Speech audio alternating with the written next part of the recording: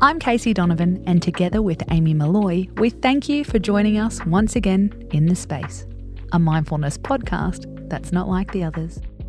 Every Monday, our theme is Let's Do This, where we give you mindfulness tips to get clear for the week ahead.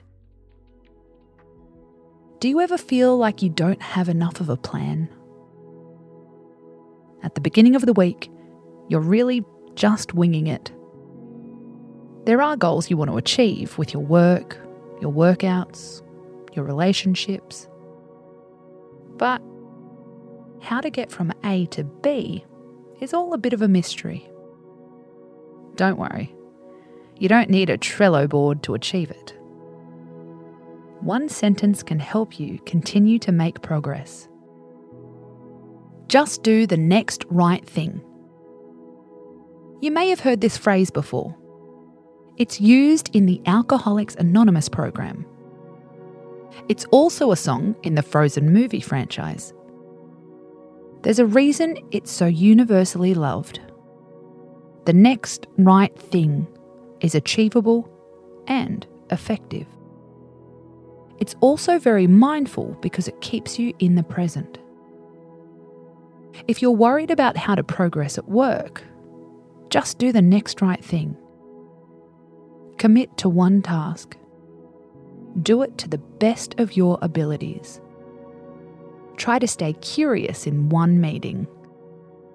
Don't worry about excelling tomorrow or even a few hours from now. It doesn't apply to just your professional life. If you want to kick a bad habit, just do the next right thing. Turn up at one yoga class. Swap one coffee for decaf. Walk up the stairs instead of catching the next elevator. It's also a great team motto for your relationship. Do the next right thing for each other. Don't make that comment. Save them a croissant. Don't ask them questions during their work video call. All those decisions make a big difference. You can do right and you can be happy. I'm Casey Donovan and this is The Space. We're back tonight with another mood-soothing episode, a meal prep meditation to organise your thoughts. Space out.